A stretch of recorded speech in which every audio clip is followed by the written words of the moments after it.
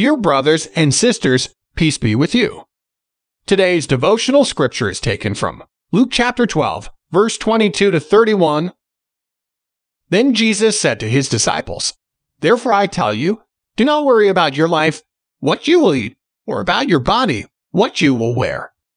For life is more than food, and the body more than clothes. Consider the ravens. They do not sow or reap. They have no storeroom or barn, yet God feeds them. And how much more valuable you are than birds. Who of you by worrying can add a single hour to your life?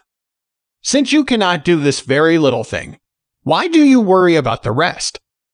Consider how the wild flowers grow. They do not labor or spin.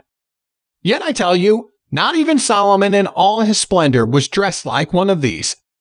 If that is how God clothes the grass of the field, which is here today, and tomorrow is thrown into the fire, how much more will he clothe you, you of little faith?